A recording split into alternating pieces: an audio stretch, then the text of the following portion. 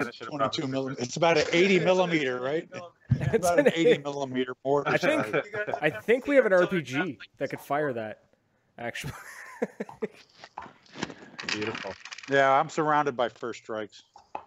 Is that a bad thing? I wish that I had spent the money in first strikes on the stock market in Bitcoin that I've spent over the last 10 years. Don't we all? I'd be a freaking millionaire. Absolutely. By now. I think beyond that. Yeah. Okay. I think we're good. I think there's a slight delay and the video's a little messed up, but frankly, I don't give a shit, so we're going to keep moving forward. Yeah, I got a notification we're live on YouTube, so we're live, I know Facebook's using. But their video's fixed. Fantastic. Holy Christ, we're there we go. 24 minutes late, but we're here. Dave, you look completely unimpressed. Yeah. So, yeah, the thumbs up. Ladies and gentlemen, welcome to episode 141 and a half, because I don't know. This is such a shit show. No, this is episode 142 of the Maritime Wilson podcast. My name is Brad Odell, and with me I have, as always, one of my co-hosts here, Tactical Tuna. Guys. And then we have David Williams from Karmatech Engineering. The man himself. The man himself. The man, father the of legend. the man, the legend. Yeah, we'll get that later. And then we got Lou, who unfortunately and Chris. I know very little about Lou. All I know is that he was heavily involved with the testing of the first strike rounds for ASTM standards. And I'll actually always be indebted to Lou because he, like I said, we met briefly, but he probably doesn't remember at Platoon Leader when I went 3 years ago, they sold out of first strikes and all I had was like 100-round box and Lou had like 700 round boxes and I didn't know a single person there. I was all by myself and I was like, so Lou, you got an extra box you can sell? And without question, he sold me a box on the spot and it basically saved my day because I shot first strikes basically the entire time instead of having to switch to round ball halfway through. So Lou, I've been in your debt for many years, even though you didn't know it. No problem, man. It's all good. Fun. Yeah, that's all great. about. That's awesome. That's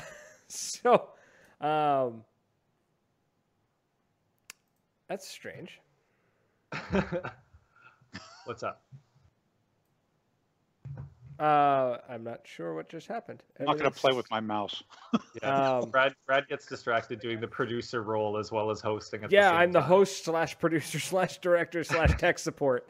So I'm kind of handling everything here, and Facebook won't let us go live. Oh, interesting. Very interesting. Did this not happen before? We're on Facebook's shit list right now because I keep saying words like shit list. We've also been flagged by YouTube because we use non-family friendly words. So we know no ad revenue for us, eh? Not that we'd really make much of anything anyhow. Nope, none. Sorry. It's really strange though because for whatever reason Facebook is telling me that we're not allowed to go live. I don't know. Whatever. I guess we're YouTube podcast. We're live on YouTube, so that's really all that matters. That's ridiculous. Yeah, it's Facebook's weird like that. Facebook. Yeah, that's all right. So screw it. We're live on YouTube, not Facebook. That's how it's gonna roll. Anyways, so Dave, let's talk. Let's get right into it because basically this show's been not going according to plan. So to hell with the plan. Immediately, let's talk. The biggest thing was the Nemesis barrel. That was the biggest thing. That was the whole point of this show. Sorry, I'm very distracted, and I'm a very rummed up coffee in. So, how long were you working on the Nemesis barrel for? Well, we actually started development of the Nemesis barrel kind of in tandem when Lou, Dave, Katie, and I were doing ASTM testing. When we say ASTM testing, we were not sponsored by ASTM. We weren't sponsored by any other conglomerates. It was literally just, I work for Karmatech, or I own Karmatech, but at the end of the day, it was just 3 engineers that really wanted to know, we wanted to put a proof to the theory that first strike was either, you know, what did first strike do on impact? That was really the reasoning for that. But there was during the testing there was about 2, maybe 3 nights where we were up for probably close to 24 hours, and you know, we started noticing some things as we were shooting them. We had noticed out in the field as well, certain things, certain aspects about how the projectiles were flying from the barrels. So you know, we just, to try to keep the blood flowing to our brains, we were kind of, you know, conceptualizing different concepts. And I think we had done that well before that. But anyways, to give you a date, I think, you know, we're probably pushing 2.5, 3 years on the concept and then moving into development. Interesting. Okay. So it's been a little while. So this has been a work in progress. How did it start? Like, where did you just grab like hammerheads or something and just start as a baseline and then just go, okay, where can we improve on this? How can we fix this? Is that, like, take us through the very simple. No, that's a really good question. What really and Lou's memory of this may be different from mine, but there was something that triggered or piqued an interest for observation. Now, whether we noticed that it was curiosity about what kind of rotation we were getting out of a hammerhead barrel, or perhaps it was when we were shooting the hammerhead 20-inch to the Lapco 683, we started to notice certain discrepancies. For instance, just like what we put in the video of the Nemesis video was, we would see this. The Lapco held a really, really tight horizontal group, but the vertical group was 3-4 times the width. But then we also noticed the difference, almost the opposite of that, with the hammerhead. So I think part of it was trying to figure out, why was this, right? Why did this? And I think it was that question that really gave us, gave us the momentum to try to answer it. What was causing these discrepancies in the barrel? Was it just the bore? You know, going from a 683 to a 688, could that just be enough to cause these differences? That's kind of where we're at. Lou, do you have anything to kind of extend on that statement? I think there was. I think that's a fair assessment. I know earlier than sort of the testing, David and I, D1 and D2, would tend to have some rather long-ranging conversations around the nature of ballistics at large, whether it was internal ballistics, external ballistics, as the search, if you will, for greater precision in our little sport took flight. It wasn't enough for us to, my recollection of those earlier conversations, it wasn't enough for us just to be satisfied with the current state of the art. The marker that Dave engineered, I think everybody agrees that from a consistency point of view, well, not everybody, but a fair number of folks would agree that from a an engine point of view, David's created an extremely consistent delivery platform. So what I recall is that during the during the testing for ASTM, conversations around what ultimately became the supremacy, in our search for trying to draw parallels from real world ballistics into the paintball space, the idea of trying to find the ideal barrel profile for an FSR really took hold. And that's where I think the rest of it came from.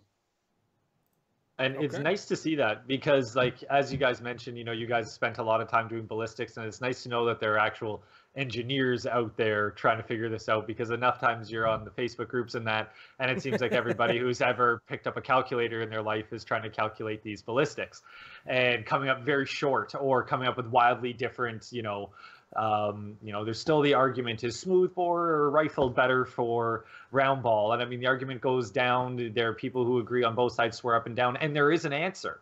And, it's when you guys get together, guys like you guys with engineering backgrounds get together, that we actually find out the real answer, the truth.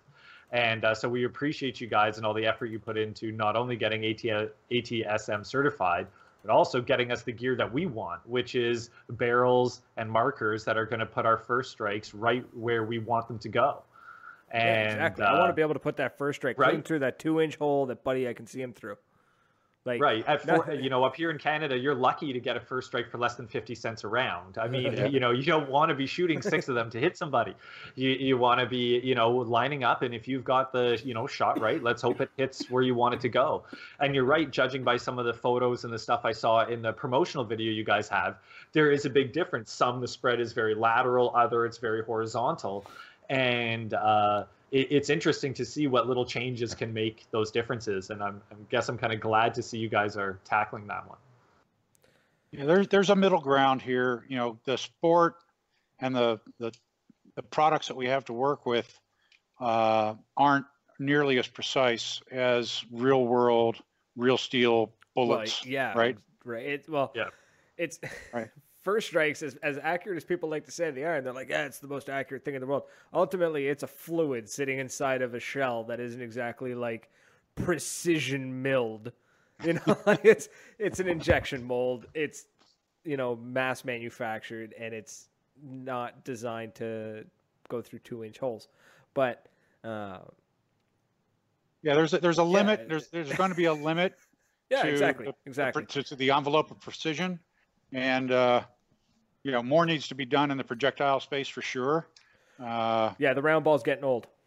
Right. But Absolutely. Dave and the technology that he's putting on the market is really pushing the envelope. Some folks don't want to hear that, but the marketplace will certainly bear out what whether or not it's successful, obviously, based on performance as opposed to what we write in text, in little Facebook tweets and things of that nature. Completely agree. Yeah, the proof's in the pudding, right? Like, right.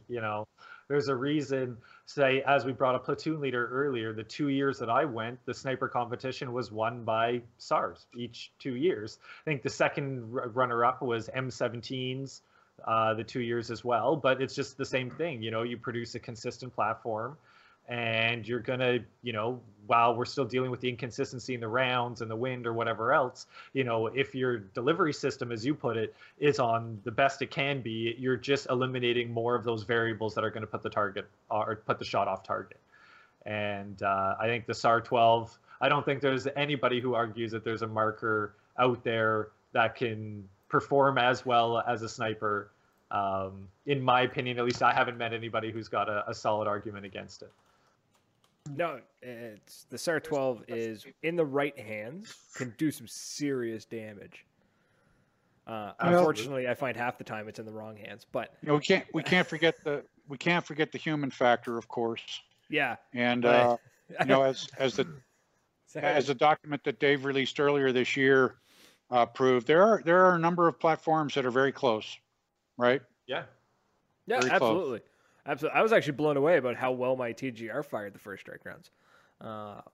And so because I had tried them before and it just shredded them. And I think it was just the barrel that I was using the original time. So second time around in a fit of rage. And after going through how many markers? I think I went through 4, trying to get everything to work. Like every marker I picked up exploded in my hand, except the TGR because it's too simple. It can't. And it just worked. But anyways, there's some great platforms out there, and I'm excited to see what people. I'm excited to see what people are going to do with these Nemesis barrels. So, well, that's kind of my question as well. Is that so? As mentioned, I love to shoot first strikes. We go to games, shoot in all various different ranges. Right now, I'm using a Milsig Stalker barrel, so it is kind of my hybrid between. I'll use it for round ball. I will use it for first strikes. pretty happy with the performance for both. But I would eventually like to split into my first strike barrel and my round ball barrel. And obviously the Nemesis is calling my name, or at least, it's piqued my interest, at least. But one of my questions is that for as much as using a first strike rounds, I am by no means a sniper. I barely even have, my red dot has no glass in it. I don't have iron sights. I tend to fire the first shot and follow up afterwards. So I'm not looking for a 16-inch or a 20-inch barrel. I'm looking for a 10-inch barrel. Preferably something that has a thread on the end, that little bit of tactical for a muzzle brake or something like that. But I guess now as those words come out of my mouth, I know your muzzle brake is actually one of the things that I think from the video, promotional video, provides some of the benefits. So maybe I won't be swapping that one out. The stable flight muzzle system, very, very sophisticated sounding. Yeah, and I guess what I'm trying to ramble on to is that am I really supposed to expect, or should I see a major performance difference between the 10, 12, 16, or 20-inch variances that you're developing it in? Have you tested them to see, how the different lengths compare with one another? So, I think there was about 3 to 4 questions all within that, and I rambled a little bit. Just a little bit, buddy. No, it's no problem. In the end of January, we are planning a BTT get-together for any BTT guys that can get together. And we are assembling a combination of any first strike gun. If it shoots first strikes, we're going to get them together, and we're going to do, I'm going to have barrels made up, production quality barrels that are anywhere from 8 to 18 inches long, and it's gonna cost a lot of time and a lot of money, but we're gonna run. I think I figured out that we're gonna run about 10 to 15 rounds per barrel, per gun, through, and at 50 yards, we're gonna see what the grouping is for every one of those barrels on that particular marker, and by doing that, we should be able to summarize what is the best barrel for that particular marker. So, for instance, you're a Milsig guy. The Milsig drivetrain or valve operates significantly different than the SAR valve. So, this is why I didn't want to sell the 20-inch barrel to all of these people in the market. Is because I didn't want them to have this theory that just by putting this barrel on this gun, it's going to now shoot. It's going to shoot to the moon. And so the same theory goes with this. We're going to offer different length barrels, but part of the marketing is that we're going to show, particularly with like a Milsig or anything, we're going to say you can buy any of these barrel lengths, but we found the Milsig works best with X length barrel. Gotcha. So that kind of goes there. Like I said, we're looking at, I think, January 27th for that event to be held. That's assuming that we have United States winner and not Canadian winner. Yeah. So right now it was negative 13 in Indiana, and last night, and we're not going to be going out and testing if it's negative 13. So, come on now. I played in blizzard conditions. Exactly. So there's that first question, and then just to kind of segue into it, I think people are going to really be surprised at how well these barrels work with round ball. I put about 1,000 rounds, I believe, through these barrels, and I've never had a break in the barrel from shooting round paint. Now I shoot. Awesome. I was shooting graffiti, so it's the. I think if you were to have most paintballs now are smaller bore, right? They're going to be around your 680, somewhere in that neighborhood. Yeah. So they engage the rifling, but it's not a tight fit where it's really putting a lot of pressure on the round. So I think it just kind of slides right through there. Grouping, I didn't. It's about as comparable to any other smooth bore as far as grouping. If you have a dimple, I did notice that if you have a dimple, it really does augment the travel of it. It'll, if there's a dimple, it will hook the round quite a bit. But that's on par with any rifled barrel, right? That's on par with any barrel. You put a dimple ball through it, you'd be lucky to get the ball out the other end of the barrel.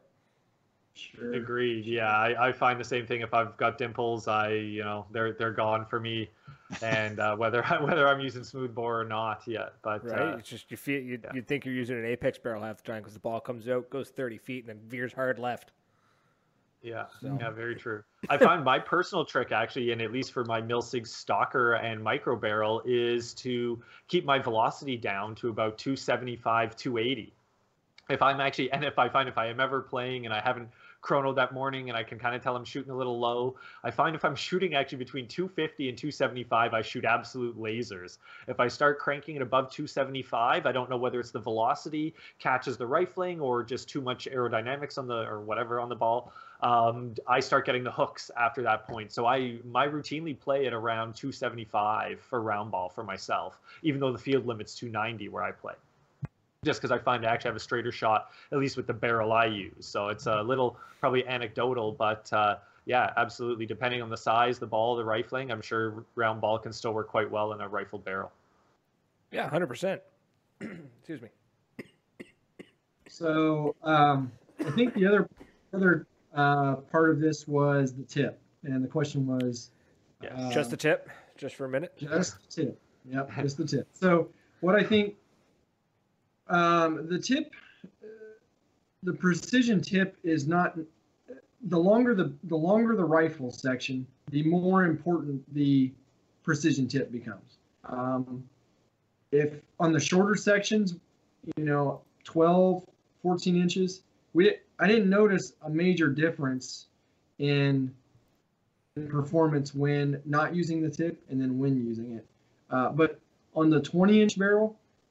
I definitely noticed the first round of testing that the tip made a huge difference. Huge difference.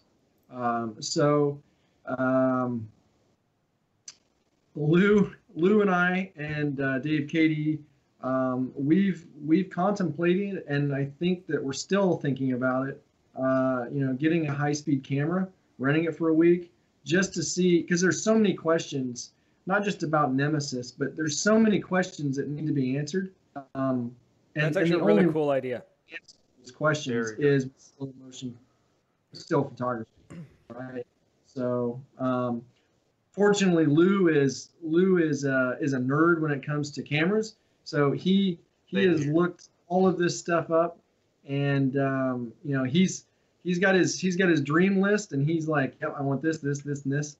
And then he brings it back to the beta group and says, oh, by the way, my dream list is going to cost $1,500 for the week. Who's interested? And we're like, okay, well, let's talk about that. Yeah. Did you have another dream? Yeah. Dream minus, right? Yeah, that's right. Yeah. No. Well, the thing is to, in order to be able to capture the behavior of a first strike moving at 300 feet per second and spinning it at just shy of 12,000 RPM, you need some pretty quick shutter speeds and some reasonably high frame rates to be able to capture that behavior. If you want to be able to do critical analysis on what the round is actually doing as it's departing that barrel or this barrel or whatever. So it's not for the faint of heart. Right, it's not like you can pull your iPhone out and you'll be able to capture that kind of stuff. So, but that's exactly what Apple said I could do. Yeah, Lou is another camera nerd here. Just out of curiosity, what frame rate are you eyeing up for a camera to kind of do that? And what's kind of your ballpark? Just out of curiosity. Ideally, I'd like to be able to get up to 70,000 frames per second. That's up awesome. there. I was thinking like the 10 or the even 1,000 to 10,000, but up to 70. That's pretty wild. That's insane. We're talking the lower end of the frame rate spectrum, to be in and around the 25,000 frames per second, and that's still very high. But even more important than the frame rate is the actual shutter speed itself. So we're talking in microseconds here. So this is it cuts out a whole spectrum of lower end equipment. Oh, I don't doubt it. Yeah. That's Yeah, if it costs $1,500 to rent for a week, you can imagine what it costs to purchase brand new. That's for sure. Yeah, these are certainly outside of I'm not willing to mortgage my house to buy. One of the guys in the chat here, agreed. Matt too had a good point. He says reach out to the slow mo guys, like they're a YouTube personality. They have I don't know they have a camera that doesn't look like a camera. I don't know anything about. Yeah, they're using a Phantom. They're using a Phantom, which is a similar type of gear that I'm looking at. So you may have seen a thing they did a few months ago where they actually had two low-end electros shooting at paintball at each other, trying to capture them. They were shooting at 20,000 frames per second, and they were outside in the bright sunlight to be able to capture that. So, yep. Well, I say do a GoFundMe or something because that sounds awesome. I want to see ultra slow mo first strike rounds coming out of barrels. Like that sounds like an amazing intro video. Is that what that sounds like? Just talk to the guys at FSR and just say there's a new tax. Every box of FSR has $1 added onto it for testing fees. Your box now costs $86 US instead of $85, and $1,500 later, and Lou's got his camera work. And there we go. That's there we go. Done. Yeah. Done. Socialism isn't so bad when you explain it like that. But when we can get badass videos, socialism is great. Exactly. Yeah. Well, the thing that David and I are looking for, really is to try to better understand the behavior of the projectile itself at a scientific level, right? To be able to do analysis on the round to help further David's work in precision ballistics as it relates to this sport. So it just takes time and money, and I think I know David has invested an exorbitant amount of money over the last few years in research and development. Some of us, because we have no life, do a lot of this stuff in support of this work, and it does cost a lot in time and money. So, but hopefully the outcome is something that works better for everybody at a much broader level. Yeah, I mean, to that point, I think I'll first talk necessarily about Karmatech from a standpoint. I don't know how other companies deal with their budgets as far as R&D and development and stuff, but there might be a lot of companies that put a lot of focus on their marketing side versus their R&D side. But it seems like every dollar that if it's residual, it's going into product development for me.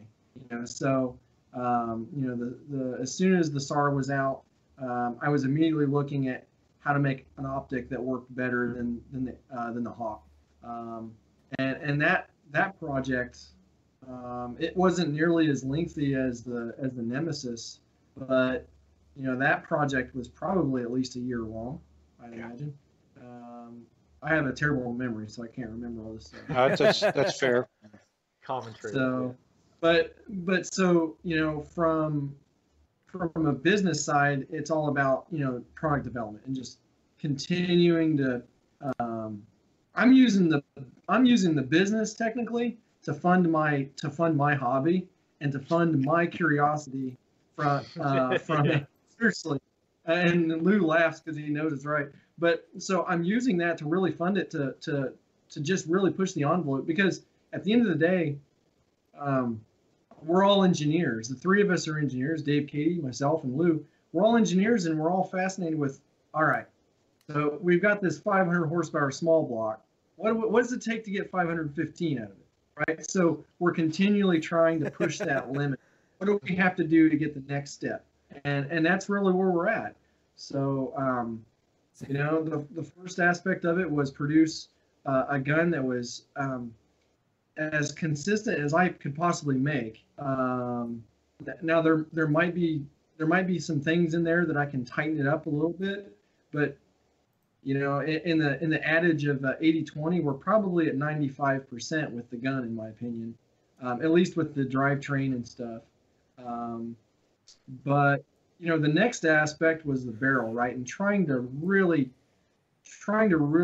get maximize the barrel performance. And even right now, I think Lou and I probably both agree that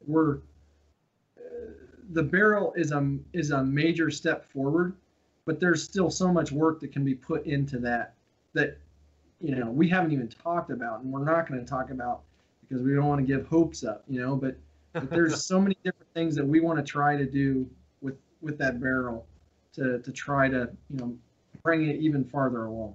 Nice. So. Speaking of the barrel, Donovan actually asked a good question. He says, with the possibilities of newer types of shaped projectiles coming out, will the Nemesis keep up with those changes? And I think he's referring to the long-awaited shaped projectile from MCS.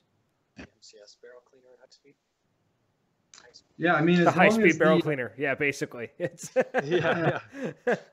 As long as the projectile fits the same diameter as the first strike, there's no reason for that barrel to not work.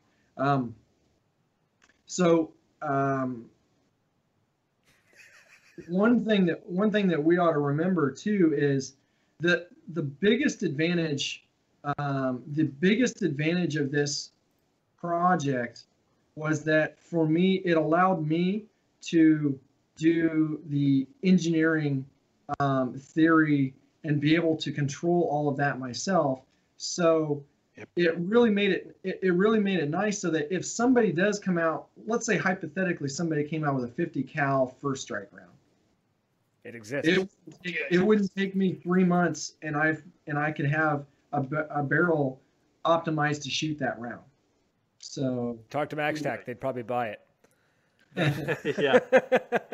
Yeah, the 50 cal shape for first strike or 50 cal shaped projectile, of course. Yeah, but I gotta get my hands on one of those. I was looking at the picture, and keep in mind, like 90% of MaxTac's stuff is less than lethal. They do a lot. It looked interesting, but at least the photos that I've seen of it, one indicated that it's still prototype, and I don't know if that shell seemed awful thick, if in fact it was a shell. Yeah, so. And that's I was looking at one picture, and keeping in mind that they were showing it off at an expo that only law enforcement and military go to, because they're looking for training rounds and riot rounds. Right. Right. That round looked like it had BBs in it. It looked like there was tiny ball bearings in it. Like it looked like it was supposed to stop somebody. Interesting. Yeah, it was intense looking. A little more like the FN rounds where they were instead of being like 3 grams, they're like 9 grams, and not have either pepper irritant and exactly. 8.5 grams with the bismuth load. Yeah. I had heard totally different round. So I think what's interesting is with the shape projectile is if like the first strike, as we say, is, you know, as Dave is showing us here, is that, you know, higher RPM, the spin is one of the factors that gives the first strike its accuracy over round ball. Does a shape projectile benefit from the same spin? Who knows until we have it in our hands, and I guess we're testing it. You know, it looked like such a big one-piece shape coming back, and with the foam on the outside, it doesn't really look like it's supposed to get a firm grip. Like, it wouldn't surprise me if with that little piece of foam works as a buffer, and it basically, you know, knuckleballs it, so there's almost no spin coming out of it. There's nothing, there's no grabbing on it. So I don't know, it's just interesting. Jeff, myself, and a few other folks a few years back tested some of the early prototypes, and you know, they were not nearly as accurate at the time. And granted, you understand that at the time Omar Macy was doing the alpha work, right? They were all handcrafted, right? They weren't. They were early prototypes, eh? Right. They were not coming out off of a process controlled, you know, assembly line, right? Right. But you know, they were achieving higher spin rates, and you know, at medium range, you know, 30 to 40 yards, you know, they weren't nearly as good as a first strike at the time, but it showed promise. Yeah. So well, I think because we talked to the guys from Tier 1 Armament who are pretty close with MCS, and they wouldn't say for sure, but these new rounds that MCS has been talking about, and I wouldn't be surprised if they did get a spin, because if that foam around the outer edge was like a neoprene style foam, it would have a bit of stick to it. It would grip those grooves, like those rifling. Yeah, I could see that. Right, yeah. and it might start to spin, but I guess the whole point of it was that they're not trying to compete with the FSR so much as they're trying to bridge the gap between the paintball and the FSR. Right. So, And there's actually a space for that, if you ask me. If the price is right and the performance is in the middle, there could very well still be a space for that. Yeah, absolutely. if it's 70% as accurate as a first strike, but it costs, a fourth of what a first strike round costs, then that math works in my head. There's absolutely a market for it. I've been ever since I first had an opportunity to try some of the initial prototypes, I was very excited about it for that exact reason. You're looking at guys that are doing CQB, and or shorter, short to mid range type stuff. That they're all in search of greater accuracy and precision, but maybe not at 100 yards, maybe at 40, 50 max. And to be honest, Lou, that's pretty much how I describe myself, is that, if I'm even with my first strike, if I'm reaching out to 70 yards, that's pretty extensive for me, 70, 80 yards. I just like that. If I see somebody at 100 feet or at 150 feet, if I see them, I want to, and it's a clear line of sight, I want to be able to hit them with at least, if I miss my first shot, I just hit them with the second.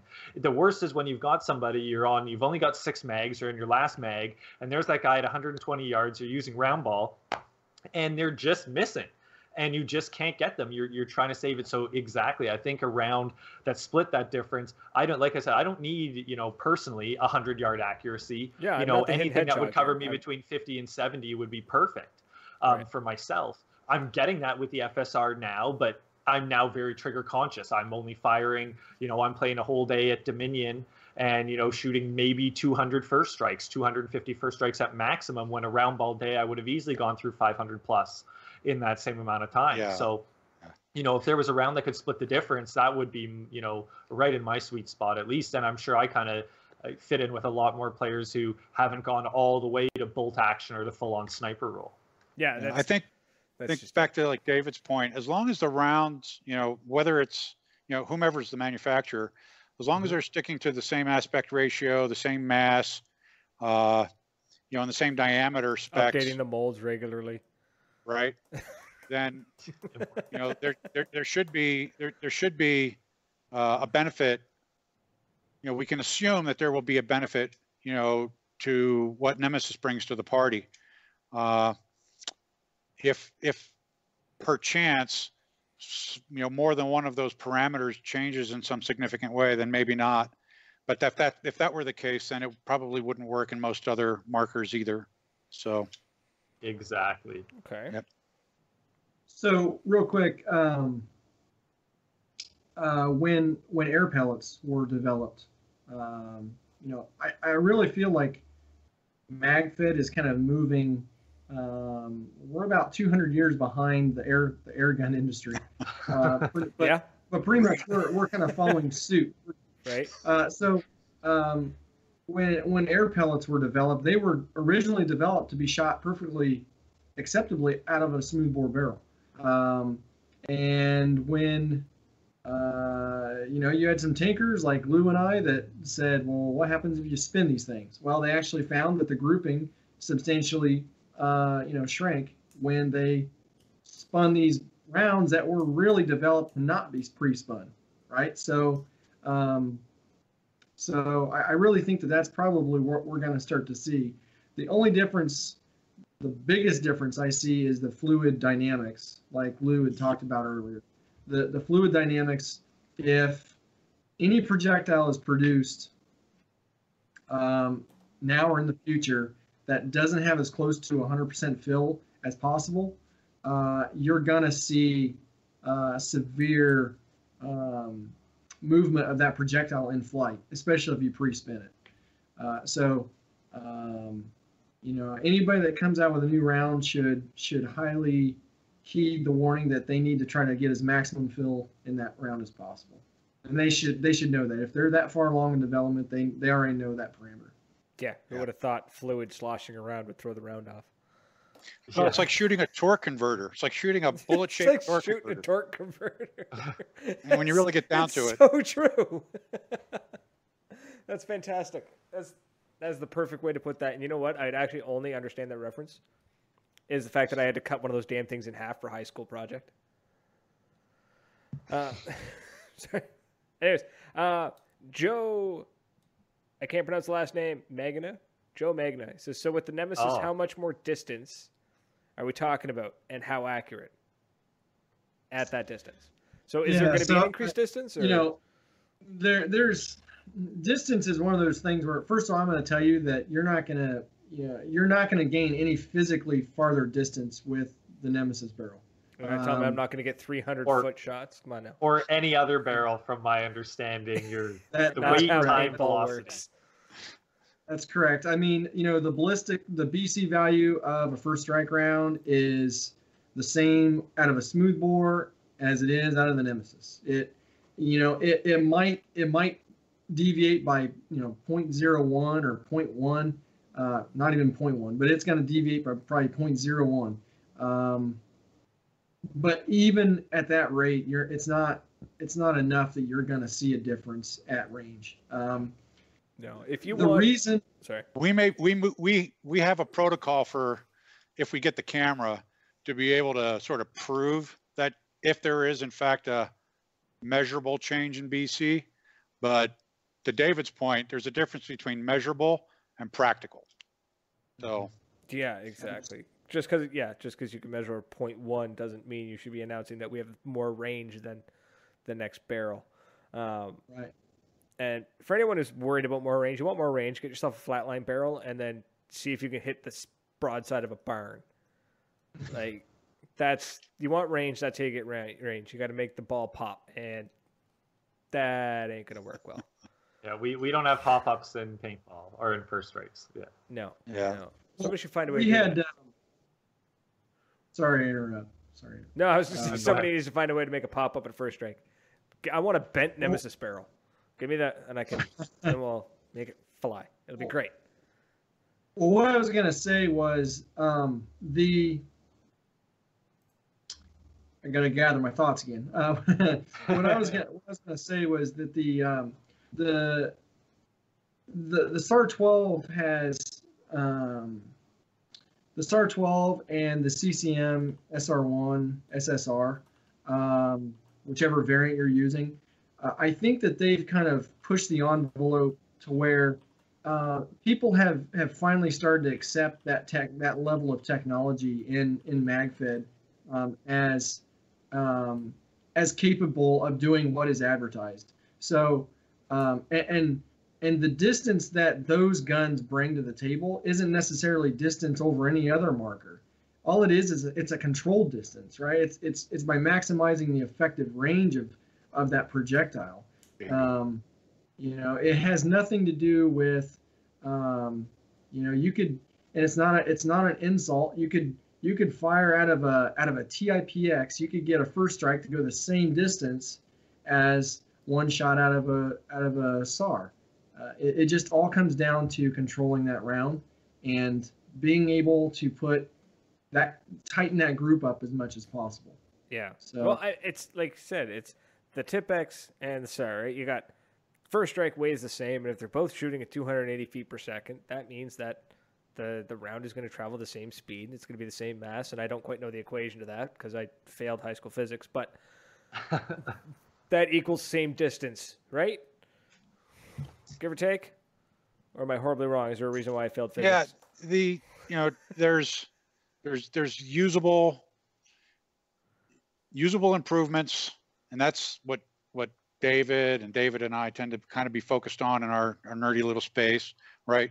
What can be done to practically improve the flight of this projectile, right? And the way that a player interacts with the platform, right? You go back to the Supremacy as an example. what's contained in the supremacy is not just a bunch of calculations, but it's also,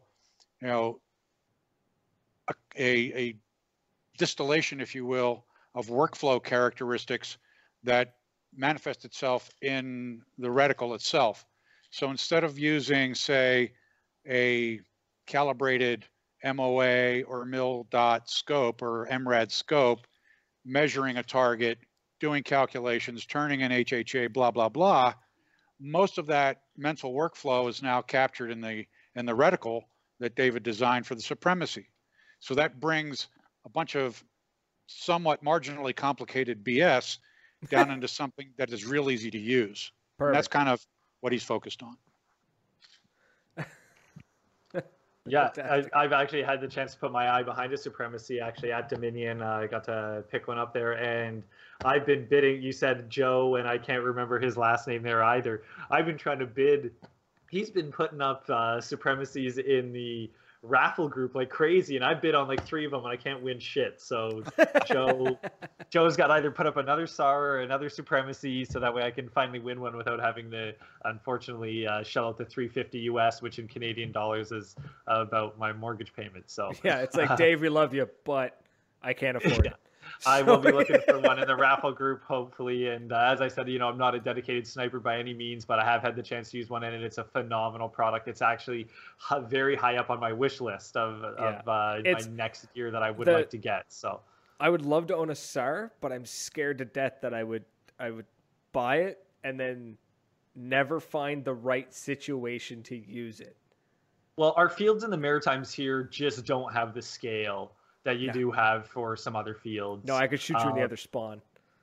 Right? Like it just, there is a couple SARs out here in the Maritimes. A couple guys, actually one was even used in the MagFed League. But on the size of our fields, it is a little bit difficult, for a bolt action at least. So yeah, it is tough. That's what kept me from really diving in on picking up a SAR myself, is there's not as much opportunity to use it here as I would like, but we do travel a lot. And I thought, getting a supremacy would help me kind of bridge that gap. So that way I'm not just kind of winging it when I get above 50 yards and hoping to hit somebody, that I can actually, really dial in. And for example, we were at Operation Enwar 8 out in Copperopolis. And I mean, trying to shoot first strikes over those distances, without a sight of any kind, I mean, was pretty difficult. And I had my, buddy Josh with us, and he's using just a, cheap airsoft, $60, $80, Amazon site. And I mean, even with that alone, he's performing pretty well. And I'm thinking, like, if you've got the supremacy and you're not constantly angling way up and then trying to look down and the person's not even in your reticle when you're shooting at them, the difference it could make to have a supremacy that's designed to really show you, almost map out the distances for you, and really almost make it sniping for dummies in some sense, right? Like, actually, I love that tech. It's based on, and it's applicable. It's applicable to pretty much any first strike platform. Again, as David mentioned earlier, right? The velocity, the velocity you shoot 280 out of any gun, it's, for the most part, it's going to travel the same trajectory. Okay. Yeah. Given atmospherics and all this crap. But the thing that the supremacy does for you on any gun, I remember at Dominion 2, I think it was, I loaned a supremacy to Chuck, and he put it on his T15. David zeroed it, helped him zero it in real quick. And even at medium range, he was able to make 1-round shots without having to think about it, because of that, ballistic drop compensating reticle. So I love it. It's smart. When I immediately saw the supremacy, I immediately thought of there's a sorry, my brother's making noises through the wall. It's freaking me the hell out. Yeah, it's like the haunting of the Maritime Wilson podcast. He's playing PUBG, and I think he's freaking out. Anyways, it reminds me of the Russian scopes that they used. That they had there was a curved line. Basically, you lined the head of the soldier to the line. It gave you a number, and that was the number on the scope that you used. And it was perfect. It was analog. It didn't require batteries. It didn't require complex mathematics. You could basically sight your range using the scope. Real quick though, somebody asked a question, and I had the same question. Stephen Stephen, I'm not pronouncing your last name. Stephen D. Can you explain the spline on the Nemesis and how it affects the round? So what the hell is a spline? Great question, Stephen D. District 9. So let's see. So the spline. So the best way to discuss this is to understand the fact of how a traditional rifle barrel works, right? So traditional rifle barrels have pretty much, we're just going to call it a smoothbore barrel, and then you take and you cut grooves in it. So the First Strike, the FSR barrel from Lapco, and the Milsig barrel and the Hammerhead barrel all have the same barrel design. A lot of politics involved in that, but pretty much from what I'm gathering, this all kind of came about from a relationship between Lapco and Hammerhead. Originally, those two had worked together to make Hammerhead barrels, and at that point, I kind of lose track on everything. But anyways, you'll notice that all three of those barrel systems all have the identical or very close to identical properties. They're 14 spline, 14 groove. So pretty much what it is, it's a smoothbore barrel with grooving. Well, that works well with brass or lead-based bullets, because you can put such a compression on those rounds that they actually swage a little bit into the grooves, and that's what allows the rifling to occur. Now you try to do that to an egg, and what's going to happen? Well, the egg's going to shatter. You can't put that kind of compression on the egg. But the problem is you need that compression to get that egg spun. So you're at a catch-22. Well, I need the grip to get the spin, but it's too much grip.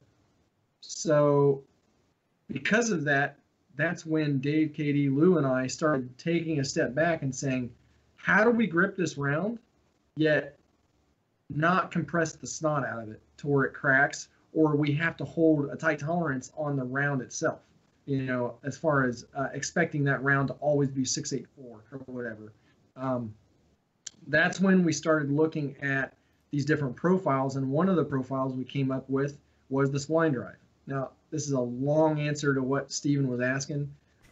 So pretty much spline drive, how it works is, if you can imagine a knife blade, a set of knife blades, 4 in this current barrel, you've got 4 knife blades that stick up to a point where you can feel them, but you can't cut yourself on them, and they don't cut a gelatin round ball.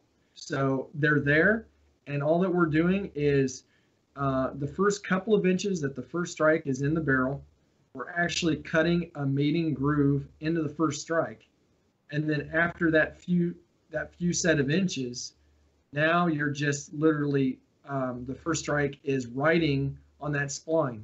So it's pretty much, that's where the name. Okay. Yeah. Okay, that makes sense. It makes a lot of sense. So there, Instead of having your smooth bore with the lines cut back that the round would normally have to expand and compress and fill that space, you actually have the smooth bore barrel with nubs coming down, essentially, to actually catch the round when it goes through, so there's no compression on the round itself, which is, Right. I imagine, gives you a much better ability to dial in that grip and that spin than hoping it expands and fills the gaps. That's very interesting. Matt Hughes Yeah, requesting the whiteboard. He wants diagrams. He wants Diagrams, yeah. So I tried with my hands. I don't know. Hold on. I got paper here. You guys keep talking. I'll figure this out.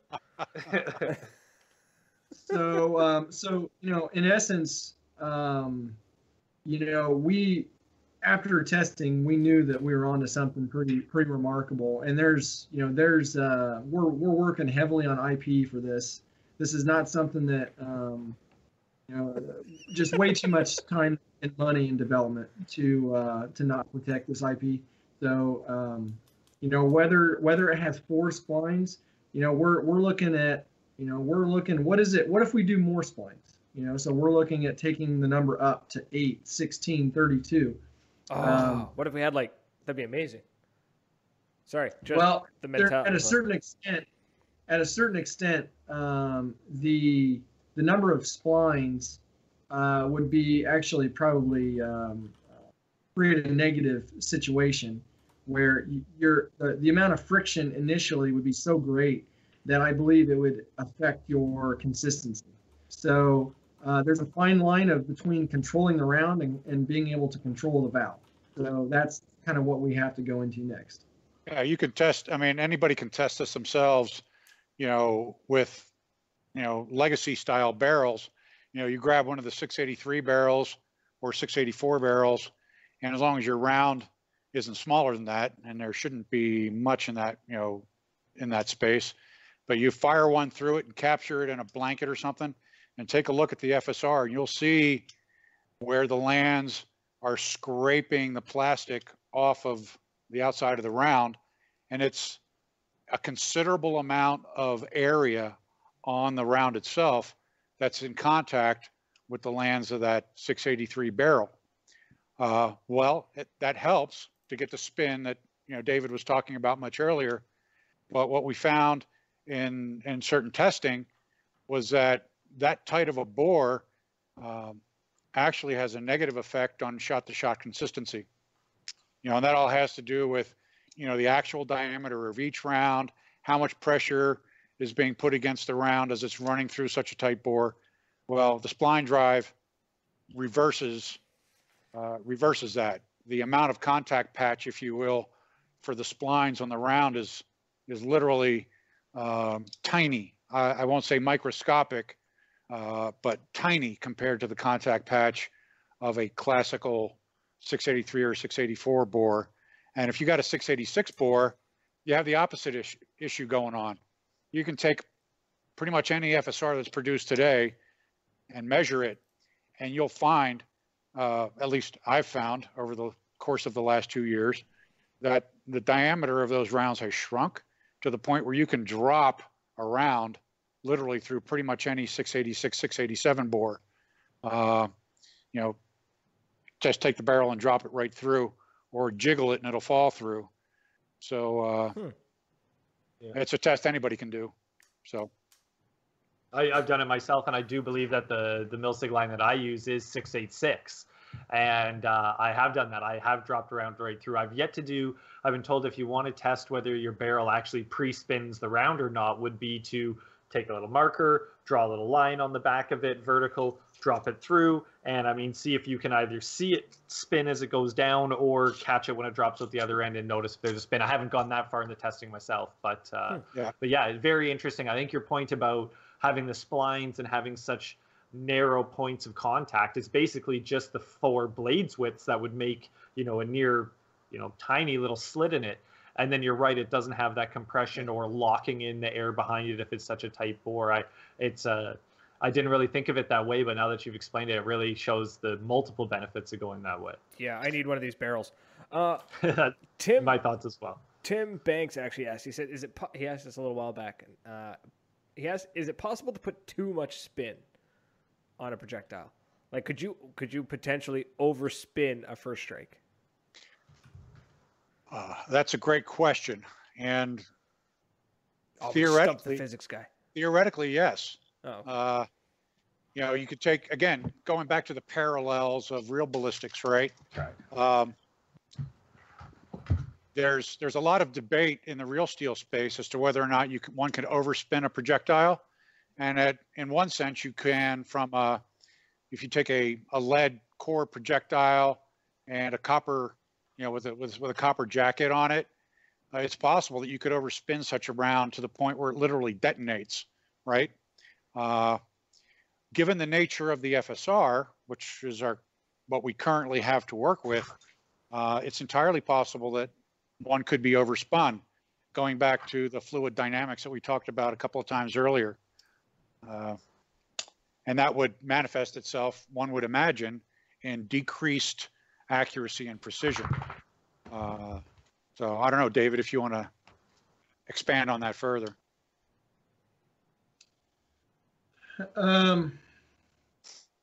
I think the biggest I think the biggest hurdle to rifling these rounds is, as Lou, it is the fluid dynamics.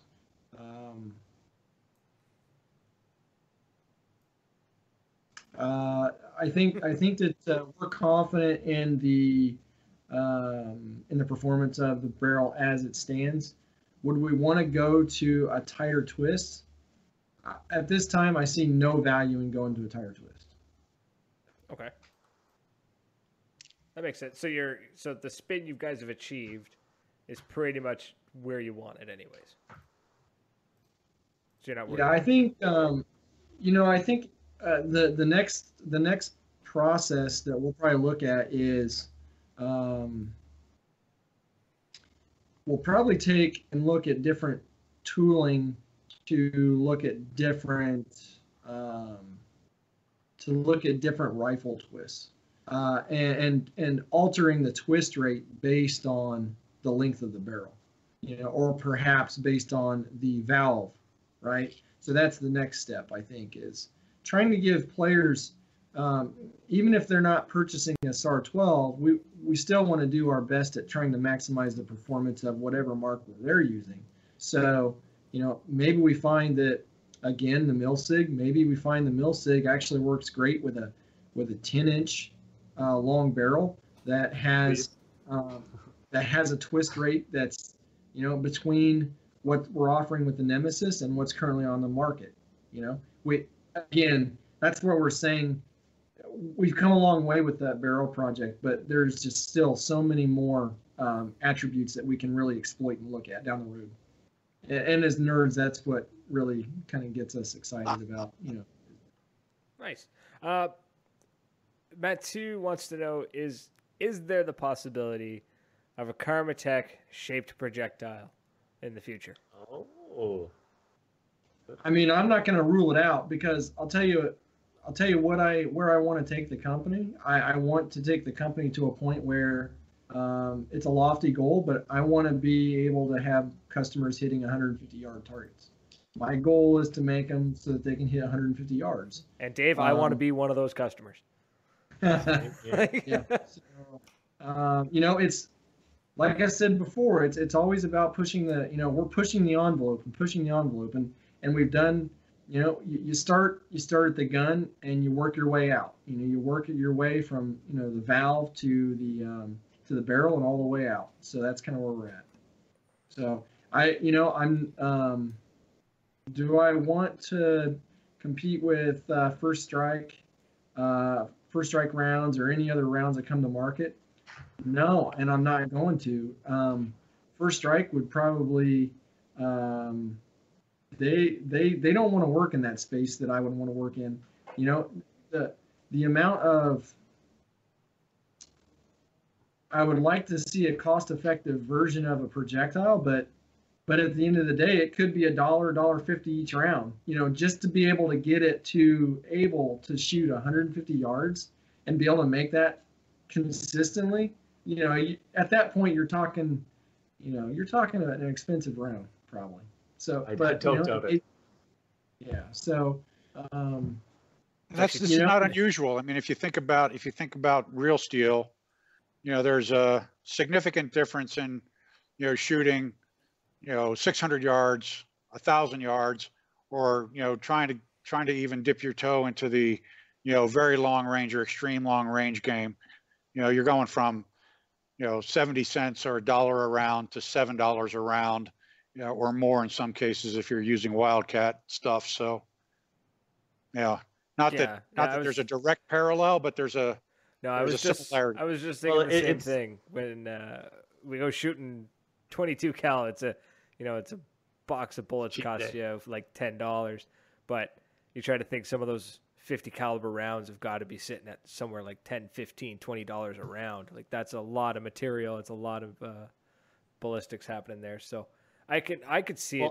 I could see a super long range projectile somehow, if it's ever achieved, being expensive because it's going to have to be some crazy manufacturing process.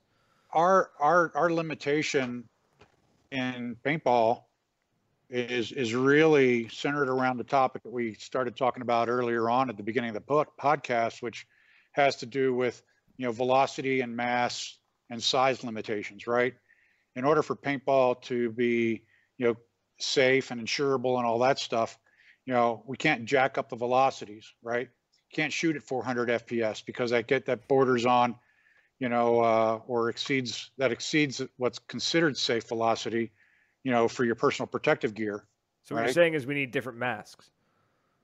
No, that's not what I'm saying. I'm just saying that paintball itself, there's limitations that we can't get beyond, which don't exist in other shooting sports. Because we're actually shooting at each other, right? We don't want to kill each other. It depends on the day. Depends on my mood. Just real quick about projectiles. So by increasing the BC value, we don't have to increase it very much. It's a very, very minute increase in BC. Gives us, because we're so far at the bottom end, we're literally throwing bricks at 100 yards right now, right? So if we move that BC value up by 0.01, 0.02, we just added 20 yards. So there is definitely, in my opinion, there's definitely the reality that we can make 150 yards. I definitely think that we can do that. And we can still do it within the limits of mass and velocity that are already set by ASTM standards.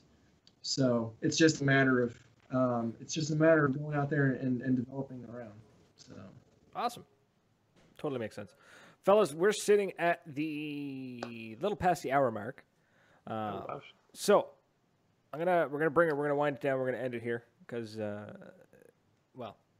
10 o'clock my time and I have to work in the morning. Yeah. Past my bedtime. That's right. I'm either depending on who I'm talking to. Either I'm a youngin and I need to get to bed early, or I'm old and I'm tired. Take your pick. So a little bit of column A, a little bit of column B. A little bit. First, let me say, Dave, Lou, thank you so much for coming on and chatting and sciencing the shit out of paintball, because that's exactly what you just did. I think this is honestly the most educated episode we have ever had. You guys are right now, you're talking fluid dynamics, velocities, and all that jazz on a podcast where we have discussed porn sites. So my hat is off to you gentlemen for somehow classying this podcast up. That is an impressive feat. For everyone who's stuck around in the comments and is watching us live, again, thanks to you guys and girls. We appreciate every minute of it. Normally I would have cut us off about halfway through and done like sponsor spotlight and stuff and talked about the sponsors. Unfortunately, system's not fully set up yet. I had to wipe the computer's hard drive the day before yesterday. That sucked. So I got to build all that back up. Technology, man, it's evil. It really is. Windows wouldn't let me log in. There was some sort of synchronization error causing some issues. So I was like, okay, cool. I'm just going to wipe the hard drive. And then I was like, I don't know if I have a backup. So I managed to get a little bit, but not everything. So, guys, if you want to learn more about the testing and stuff of the first strike rounds and all that, if you head over to this website, it's shapedprojectiletesting.com. Meant to talk about that earlier. Take a look. That way you can see how they got all of this crazy knowledge about first strikes and how all of this stuff works, because they had to. That was part of the deal. And read up on it. Get educated on that stuff and learn how this all works. So if you have not yet tried a SAR 12, do so. If you have not yet tried a Supremacy Scope, do so. If you haven't used a first strike round, do so. I don't know. And if you haven't been shot by a first strike round, do so. So that way you don't have the misconception that you're going to lose an arm, or ruin not your day, slice your arm clean, or that it somehow hurts more than a regular paintball. Because I will admit, that conception still stands in so many places that we go to. You turn my back, I'd be hard pressed to tell you what was one or the other getting hit. Yeah, at least, I will admit, my though, experience at least. First strikes still scare the piss out of me when they whistle past my ear. Like that's that will always scare me. I think it's just the whistle is all. It's just like that Well, was. I can remember the first time I got shot at with one many moons ago, and what that whistle is that you describe, the sound of it passing by, my interpretation of that is there's somebody who has the ability to be more accurate. Right? Yeah. So Which, that whistle just means he's sighted in. Like time to move. Oh yeah. So do that, and obviously check out Karma Tech on Facebook and on their webpage, and take a look at all the cool stuff that they have. Dave, do we have an estimated time when the Nemesis barrel will be in our hands, the consumer's hands? Yeah, so probably looking at end of January, early February. Oh, Early wow. February would be the latest. Yeah, I think I know you got to go, but I think a lot of what we see is people. I don't want to come out with a date, because I think a lot of customers, or a lot of as a community, I think we naturally are kind of disappointed because promises get made, and it's everybody, right? Every manufacturer does it, and it's one of those things where as a manufacturer now, I really have to really kind of bite my tongue and not give dates just because I know. Oh, look, Like the I cat said. showed up. So, but yeah, I think I'm pretty confident about end of January, early February. Fantastic! I can't wait to get my hands on one. That is the first part to a build I'm working on right now. There Can't we wait. go. Can't wait. All right, awesome. So that's it. That's all we got. So, gentlemen, again, thank you for coming on and hanging out with us. It was a thanks pleasure. for having It was Thanks for having us. educational. Thank you guys. Yeah. It was I almost understood half of what you were talking about. It was great. It was awesome. It was fantastic. So keep us updated on that high-speed camera. If you manage to get some sweet high-speed camera stuff going, I want to see that stuff. And Fingers crossed. There we right, for everyone watching live on Facebook, do us a favor, head over to YouTube, subscribe to our YouTube channel. Just go to YouTube, type in Maritime Milsim Podcast, and you'll find us there. Because every once in a while, Facebook doesn't like us. They'll just randomly not let us stream, and I have to figure things out. I managed to get it to work, but maybe in the future I won't be able to. And YouTube is actually pretty good. You click the button and it streams. It's pretty awesome. So go over there, give us some subscriptions, and or subscribe. And what is it? Hit that notification bell. Become part of the notification squad. Is that what they say it? I don't know what these crazy kids and all their slang. But that's it. So again, everyone, thank you for hanging out, and keep an ear to the ground, because we're going to be having some people on to talk about a brand new MagFed marker that's coming out. Ooh, right? In the next few weeks. So it's going to be very cool. Very excited to talk about that. So again, everyone, thank you so much. That's it. Rowdy here. So until next week, cheers. Out here. Bye. Yeah.